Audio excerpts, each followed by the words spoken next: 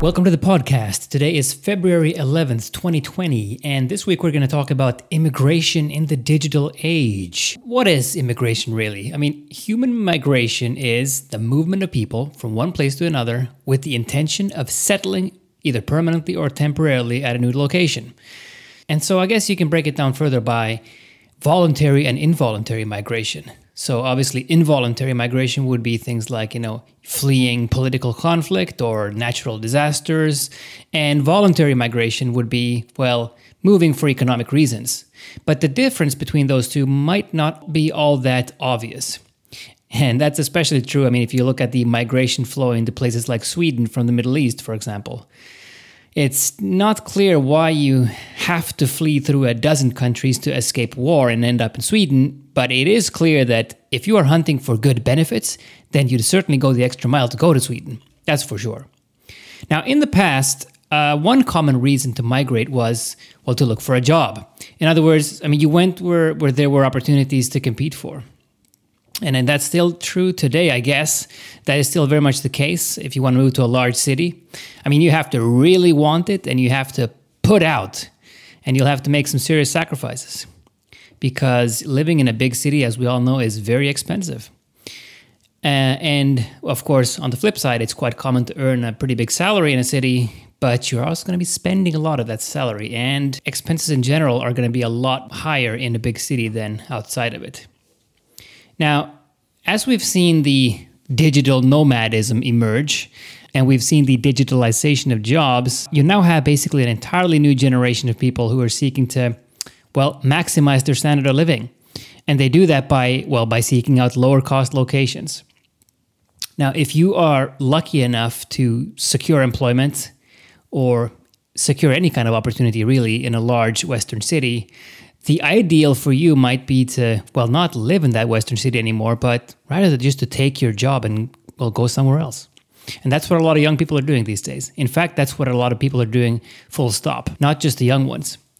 So many techies today, they are actually looking for less competitive and less saturated places. And therefore, you see places like, let's say, for example, let's take an obvious example, Chiang Mai in Thailand, or Ubud in Bali, or maybe Prague in the Czech Republic, or Berlin in Germany. There's a whole bunch of them. These places have a steady inflow of mostly digital professionals who are looking to, enjoy themselves, enjoy life, maximize their purchasing power, or, just take in a new place, basically. And this phenomenon, with techies moving into somewhat less saturated places, somewhat more low-cost cities, it does lead to something of a parallel economy in extreme cases, especially in these really kind of nomad hotspots. Now, I remember sitting in a restaurant not too long ago in basically a rice field on Bali, and I was overlooking all these locals working away really hard in the pouring rain. It did not look comfortable. And myself, I was comfortably sitting, sheltered under a roof, working away at my laptop with super fast internet. Actually, it wasn't super fast, but it was internet. And I think this kind of typifies the new economy. It typifies this kind of parallel economy that I was talking about. And so, obviously, rice farming is probably one of the only opportunities to sustain yourself with for the locals, apart from tourism. And it is hard labor. It is really hard labor. And so you're literally working with your hands in the muddy ground underneath you. And meanwhile, 20 feet away, you have a group of people with no kind of anchoring to the place whatsoever. They're typing away at a keyboard, and they are working on something that has absolutely nothing at all to do with the place they are in, with Bali in this case. And so if you go to one of these, digital nomad hubs, you're probably going to find that there are lots and lots of, there's a lot going on. There's a lot of events, meetups, seminars, etc. But they're almost invariably going to be in English, and the locals are very rarely going to be seen in these circles. And I got to say, if I were a local without any digital skills or language skills, I can definitely see how you'd be slightly embittered by the sudden, surge in cost that usually comes with with this new laptop-wielding generation. But I still think that the influx of Westerners is, on balance, it is a pro. It is a benefit. But let's be honest here, it is a bit of a double-edged sword here. Yes, these digital nomad types will bring in money to the local economy, but it's probably going to go into relatively few hands to begin with. And I've seen myself that it's actually quite common that these co-working spaces and these, Western-oriented restaurants and bars and so forth, they are owned by other expats. They are owned by other nomads. And sometimes they are also staffed by other expats. So, still, you do have more economic activity that will trickle into the locals' hands. But that's the key. It's going to trickle down. It's not going to wash down. It's not going to flood into the economy. And so it's not going to help the locals participate in any kind of, meaningful capital formation. You're not going to get rich off of the nomads, most likely.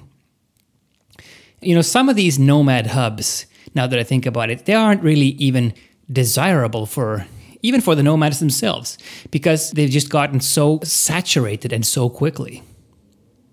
So not only are the locals kind of priced out of these hubs, these hotspots, but as these places get more and more, gentrified and modernized, they kind of just become carbon copies of just another Western town, only with, I guess, a little bit better weather, but that's about it. And so there are plenty of places in Thailand just like that.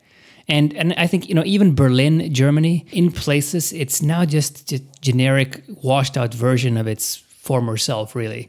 You have these mustache-clad, non-German speaking baristas who serve overpriced vegan lattes.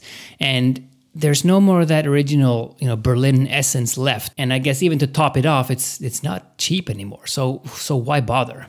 It's a little bit like that expression, that new restaurant that opened last year, no one goes there anymore. It's too crowded these days. And so with these hubs, these nomad hotspots, it's a similar situation. And that's why I think these nomad hubs, they're going to be ever revolving doors in that sense. There's always going to be a new location, and the old ones, might once reemerge once the tide has kind of gone back out and they've fallen out of vogue. But I do think, getting back to the big picture here, I do think that migration patterns are probably changing quite a bit, especially amongst techies in, let's say, the 20 to 35 year age bracket. But you probably wouldn't know this just by looking at any kind of official statistics. Yes, it has been reported that something like 5 million Americans describe themselves as digital nomads in the US alone. Well, first of all, these nomads, they aren't necessarily registering in the new locations where they're going. Well, they're moving too fast for it anyway. So you're not going to see any of this in any official numbers. And also, these digital nomads, they frequently do, visa runs, and, they try to circumvent paperwork requirements and paying taxes and all that. And so they aren't really residing anywhere when you really think about it. But there's an entirely new subgenre of people also who are almost kind of seeking to outright live off the grid altogether. And I can tell you that's probably more feasible than you think. All you really need if you have a tech job or anything that's really online centric, well, you just need 4G and, power. And both of those are available quite easily, just, thanks to solar cells and more reliable mobile coverage. Easy. So if you think, being isolated from coworkers might make for less productivity, nope, you'd be wrong. Not the case. Sometimes working away from the hustle and bustle of a busy office that can actually do wonders for your productivity.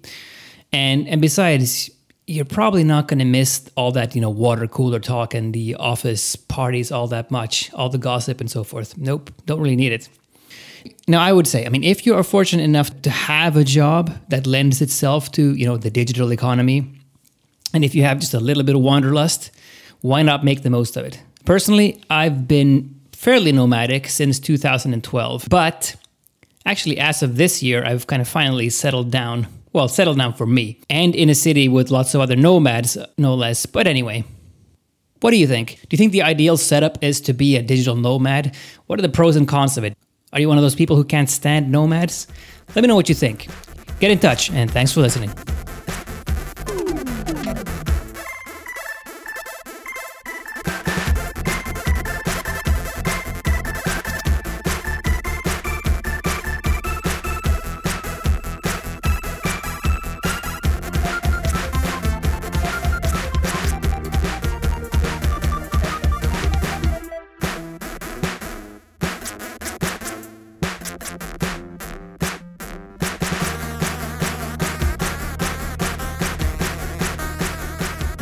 Well, that's it, ladies and gentlemen. I hope you enjoyed it.